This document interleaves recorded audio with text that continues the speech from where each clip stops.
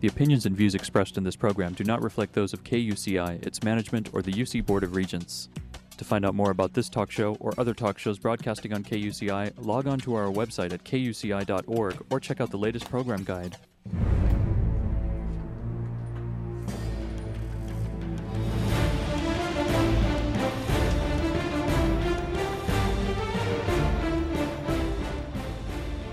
You're listening to KUCI 88.9 FM in Irvine and KUCI.org on the web.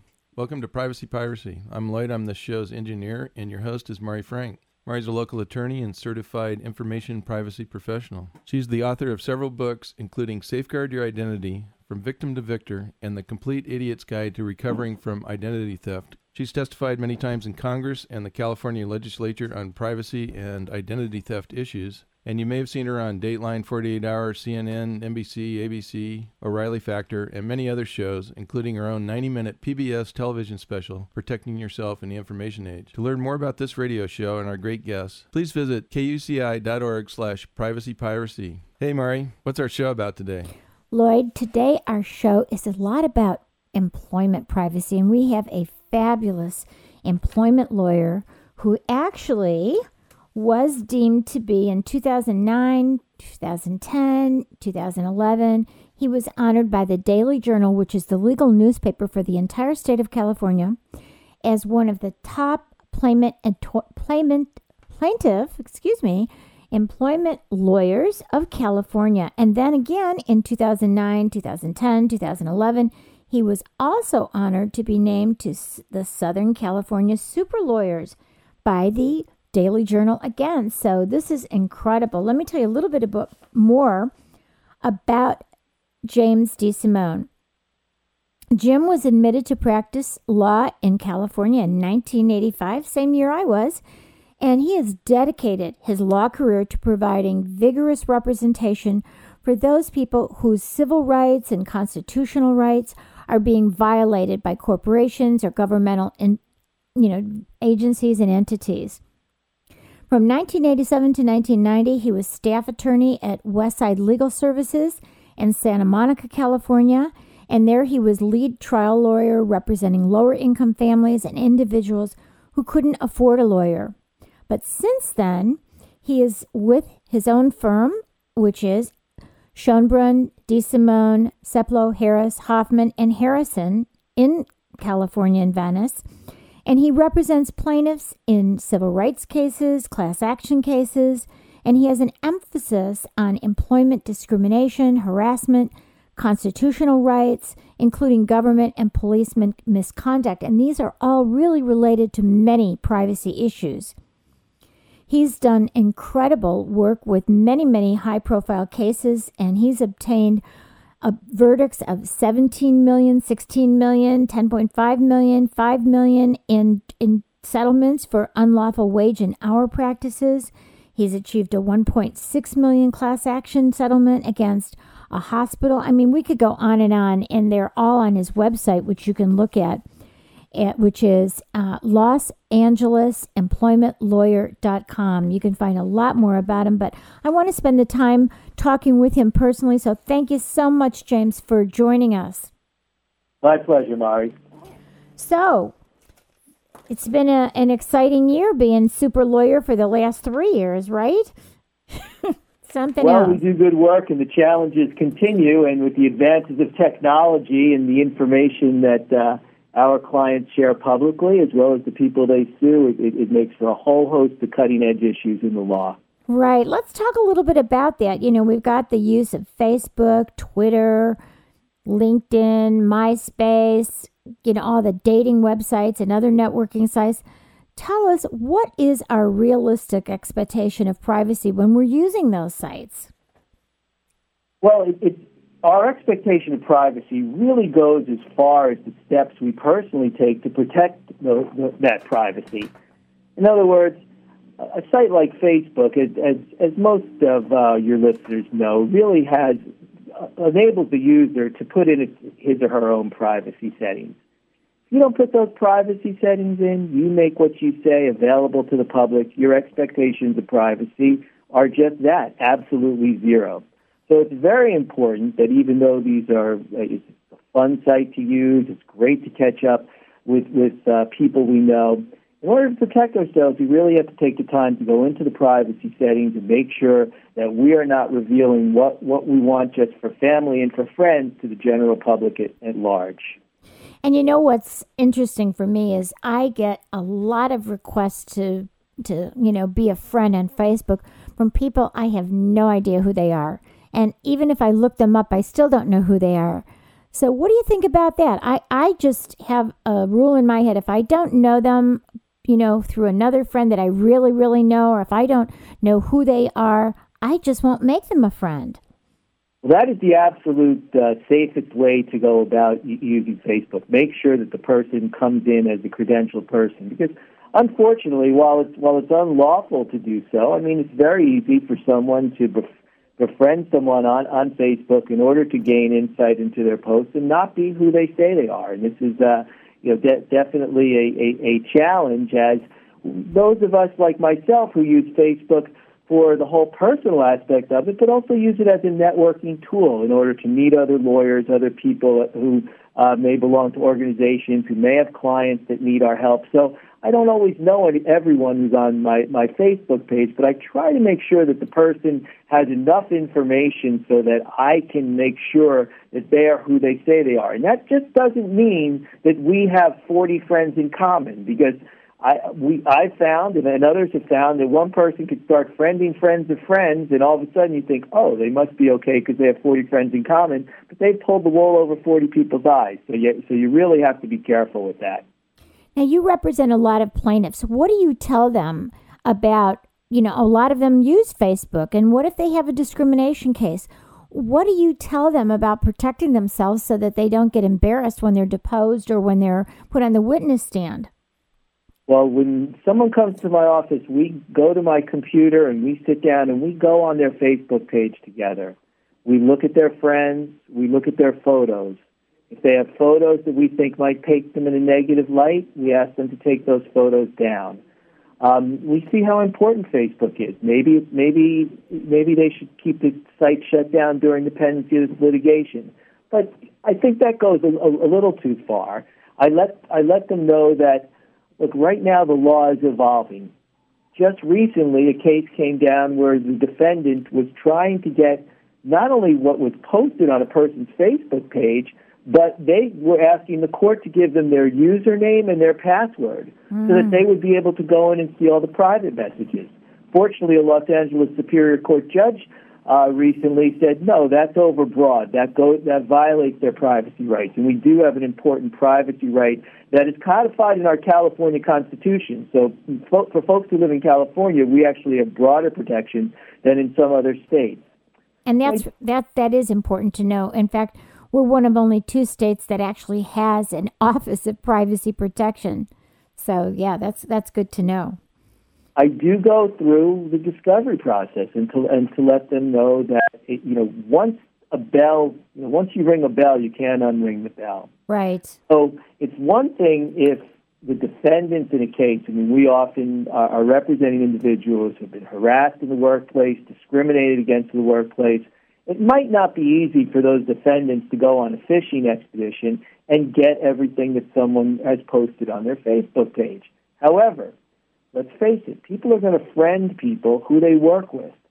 And all it takes is one of your coworkers who want to curry favor with the company that you're suing to start printing out and providing those types of the things that you post on Facebook, to where your expectation of privacy is now diminished because someone you let into your circle has revealed what you posted. So it's very important that you think about what you're posting. If you're being harassed at work, well, there's ways to deal with that. There's appropriate channels to go through to complain to the company and to take action that gives the company the obligation to take appropriate corrective action and protect your rights. Posting that someone's a racist pig on your Facebook page isn't the way to do that. That's not the way to accomplish that. So just as a lawyer, when I write something, an email, even to my opposing counsel, I think, what is it going to look like if the judge reads this? You almost have to get into the mindset, if you're anticipating or contemplating that you're going to file a lawsuit against your employer, what's the jury going to, how is a jury going to react if they see this up on the screen during a jury trial? How is a judge going to react? And censor yourself in that way. So we go through the postings, we go through their friends. Who are their friends? Maybe it's time to restrict certain people who might be their coworkers from access to everything that's on their wall.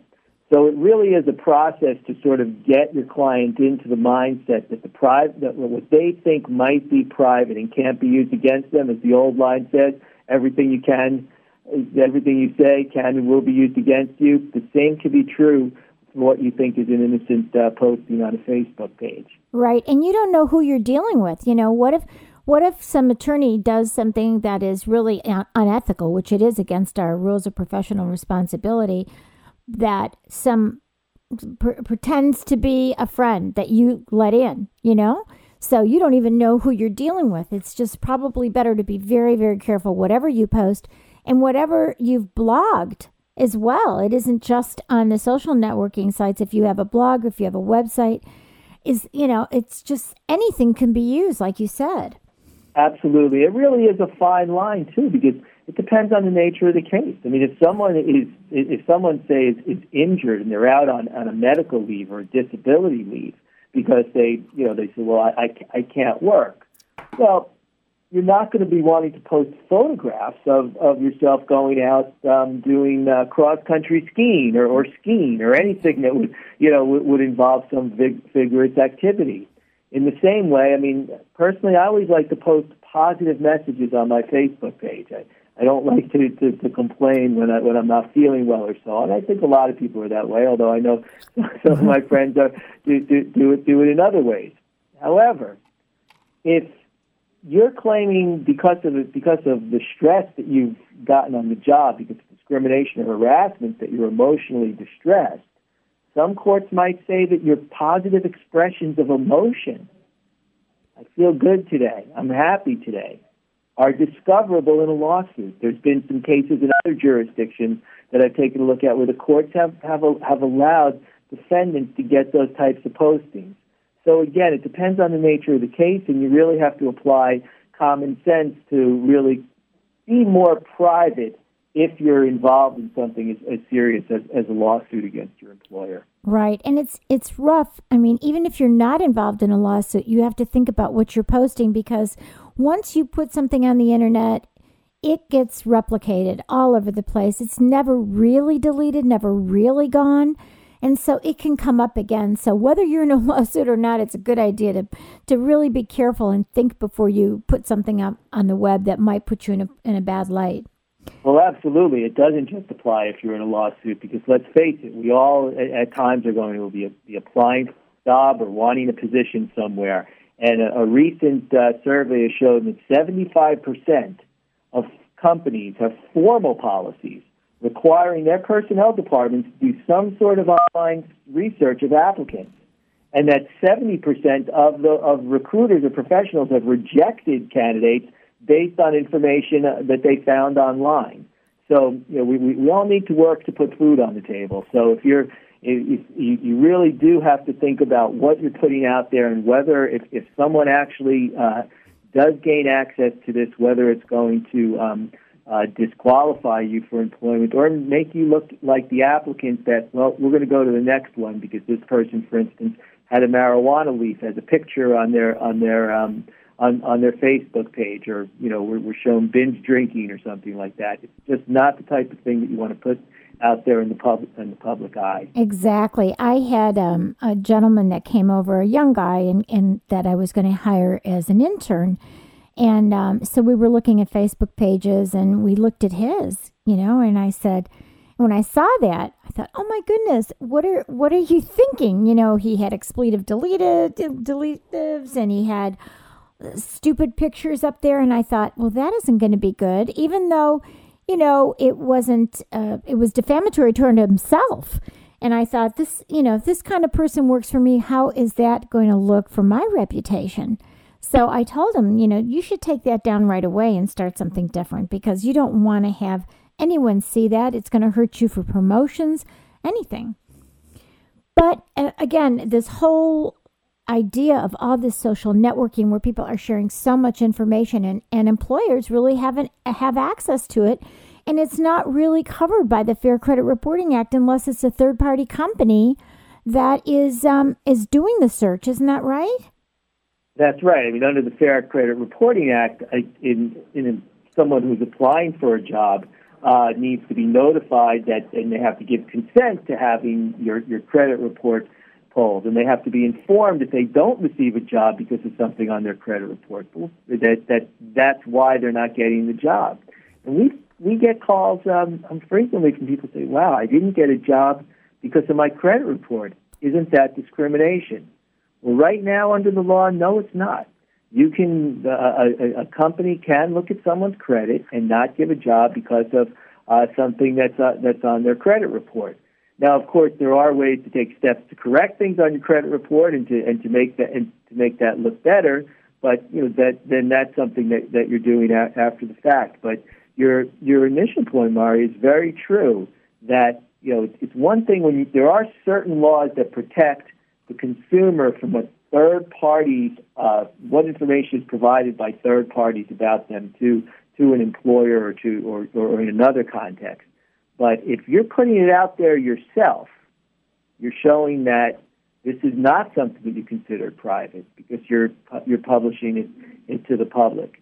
I think it's going to be interesting as these cases evolve to say, well, how, at what point do the fact that someone has 3,500 friends or something along those lines, at what point have they now said, well, this isn't just private, this is something that I'm publishing to all those people. So once again, networking is great to get those friends. You never know. I never know where my next case is going to come from, and sometimes we never know where that next opportunity is going to come from. But be mindful of what you're putting out there so that people see you in the best light possible.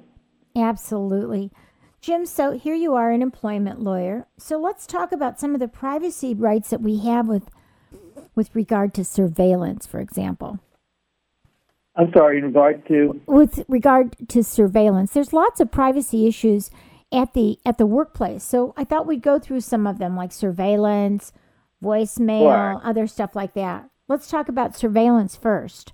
Yeah, well, you really do give up a lot of your privacy rights when you are in the workplace. For instance, I mean, as long as an employer is letting people know that they're being videotaped or they're being or their phone calls can be audio taped, and you get those messages when you call, and a lot of times there's nothing unlawful about that. Nothing unlawful for a company if they if they give you a vehicle or they give you a phone with a GPS system. Nothing unlawful for a company to track your whereabouts while you're on the job if you're working out there in the field. If you're using a company-owned computer, even your own private email at work can arguably become discoverable. And certainly any websites you're looking at while you're at work, the company can access those. I can't tell you how many cases I have where once I ask for discovery from the other side, once my client's terminated, they have now gone into their computer and looked at every single website they are accessing at work. And some things that could be innocuous. Well, they were looking for where they're taking their next vacation and so on. It's printed out, and this is what the person's doing at work, and they use it to show that they're doing something else besides what they should be doing on the job. So, while surveillance is a concern, it does appear that employers are able to do it so long as they disclose to the employee that yes, this is what we're going to be doing.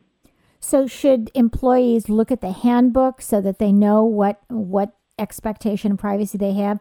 For example, if the handbook has that we will be looking at your emails, whether they're your Gmail or not, if they're on our computer. I mean, is it, I guess they want to know, can I use my own private email, my Gmail account, to do something to talk to my doctor or my lawyer? Of course, lawyer is a little bit different, but How about, what is the difference then between using a Gmail account and using the account for the employer? Is there a difference? Is there going to be a difference if they use a private account?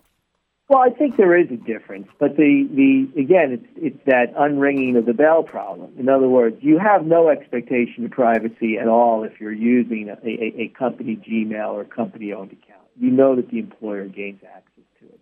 Question becomes a little bit more of a gray area if a person is using the computer they're using at work and thereby accessing their private Gmail account, and they happen to use it on the computer. But if they have used it on that computer and the company has access to the hard drive of the computer, the company can go back and with the computer expert and get those messages. What we advise our clients to do is don't use your personal email account at work. As difficult as it is, use it on a separate computer, off work hours. And this way we can be assured that our communications are indeed private. Or if they have an iPhone that belongs to them, if they're using it at work, if they go to the bathroom or they go on break or at lunch and they're using their iPhone, is that something that is okay to do, to be able to communicate with you or someone else, their doctor or somebody privately? I believe so, yes, because if it's your own iPhone, if it's your own account, and you're not using that account for work-related purposes, you should be safe utilizing that. I think it gets muggy. Of course, you have the attorney-client privilege. So if you're communicating with your attorney, you know that that's privileged. But what folks have to realize is that we only take on cases where someone has been especially aggrieved and especially harmed by their company. But in those cases, you really have to be careful about who you're giving information to, because if you're giving information to a wide variety of people, that information is discoverable in a lawsuit. I had a deposition this week where the first question posed to my client is, who have you spoken to about this case? Right. We prepared them for every question possible, but this lawyer spent the first 2 hours, who did you speak to, when were the conversations, and what did you say? Oh, dear. Uh-huh. And, my client did a terrific job in responding honestly to the questions. But, but when you're involved in something like that, you do have to keep in mind as to who you're communicating to and what you're saying. Exactly. What about background checks? That's a little bit different when people are looking to apply, and we're talking about more than just the credit reports, which, by the way, new law has kind of limited in the state of California, and I think there's several other states that have limited the use of credit reports to a particular job that they need it, something to do with maybe money, if you're going to be a bookkeeper, an accountant, something in the financial industry. Otherwise, it's going to be limited now as of 2012. But what about the kind of background checks that are including criminal background checks and much more invasive types of background checks? What do you tell people that they should do about those? Well, first of all, you want to be honest on your resume. I mean, that might be obvious, but in terms of a background check, know the companies are going to make sure that you're honest on your resume. I mean, we do have some protections in terms of if someone has had an arrest that hasn't gone to any sort of conviction at all, the California Labor Code does provide the protection that a company cannot use the fact of that arrest against someone, and there are both civil and criminal penalties if a company does. In terms of, as you well know, Mari, if there's some sort of identity theft issue where someone with a similar name has been convicted, and a company is using that information against a person, that too is unlawful against the California Civil Code. But in terms of criminal convictions, if the person has actually been convicted, especially of a felony, then that is something that is permissible to in order for a company to do a background check. and frankly, legitimately so. Legitimately so, because you really want to make sure that the person who we've had situations where our clients have been assaulted by someone who had a prior felony record. Right. Well, and in those situations, the company did have the obligation, because of the nature of the employment, to do a criminal background check. And we as consumers, for instance, when you step into a store, fast store security, you want to make sure that the person who's providing security is not someone who is a thug or something along those lines. Right, because they'd be exposed to liability for that, aside from the fact that they wouldn't want their customers to be hurt. Yeah. Yes, you would hope so. Although I sometimes gain a cynical view as to why companies do certain things, but I'll set that aside for this. I think there's another important protection under California law that is that a company cannot, unless they can show an absolute business necessity in terms of the interview process, either what you fill out under the Fair Employment and Housing Act, they can't inquire as to any prior medical problems or disability, including any counseling you've received and things like that, which is really important, especially in this day and age where so many of us do seek out counseling if something impacts our family, and that it really is, frankly, none of the employer's business if someone's done that in the past. So that is a violation of the Fair Employment and Housing Act if a company did that. One of the cases you mentioned, we had a hospital where they were utilizing a pre-employment health inventory, which asked the question, have you ever been to counseling? If so, explain.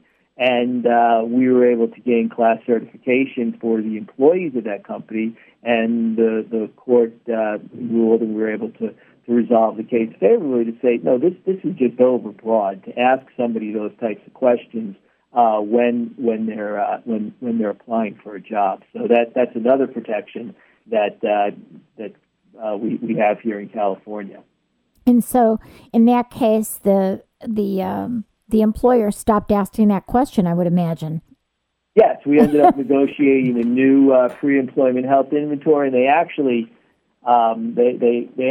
put what the ones that they already had. They put them in a locked repository somewhere, and that would exist for I think 20 years, just in case they needed to show what was in there. But we really took great pains to make sure that the company didn't still have access to that information after the case was resolved. Yes. Well, in this day and age now, when so many people are looking for jobs, this kind of stuff is extremely important. So we're just about out of time. Why don't you give your website so people can go on that and tell us just a minute about what's on your website that they can learn from? Well, under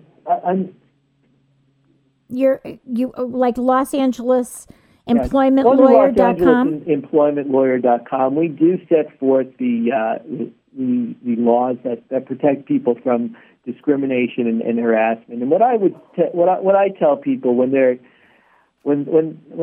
being exposed to this type of thing is you always want to take the high road. You always want to look at the company's policies, and you want to make sure that you follow the company's policies in terms of how you're going to address discrimination or harassment or wage violations. That's the way to make sure you're protected. I mean, it's not only what you say, it's who you say it to, and it's how you say it. So communicate that in a professional manner. Let the employer always know that you value your job.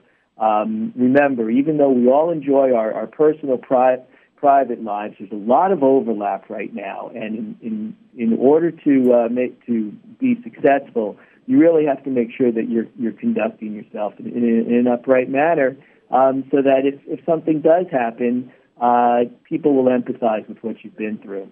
Sounds great. Well, we will send people to look at Los Angeles EmploymentLawyer.com. And thank you so much, Jim DeSimone. You're terrific. And we will have you back again. Keep up the great work in helping consumers. Thank you so much for having me on, Mari. I really enjoyed it. Okay. Bye-bye. You've been listening to KUCI 88.9 FM in Irvine and KUCI.org on the net. I'm Mari Frank. Join us every Monday morning at 8 a.m. right here on KUCI And visit our website at kuci.org/privacypiracy. See our upcoming guests, download archived interviews, and tell us more about what's important to you in the information age. Thanks. Stay private. The opinions and views expressed in this program do not reflect those of KUCI, its management, or the UC Board of Regents.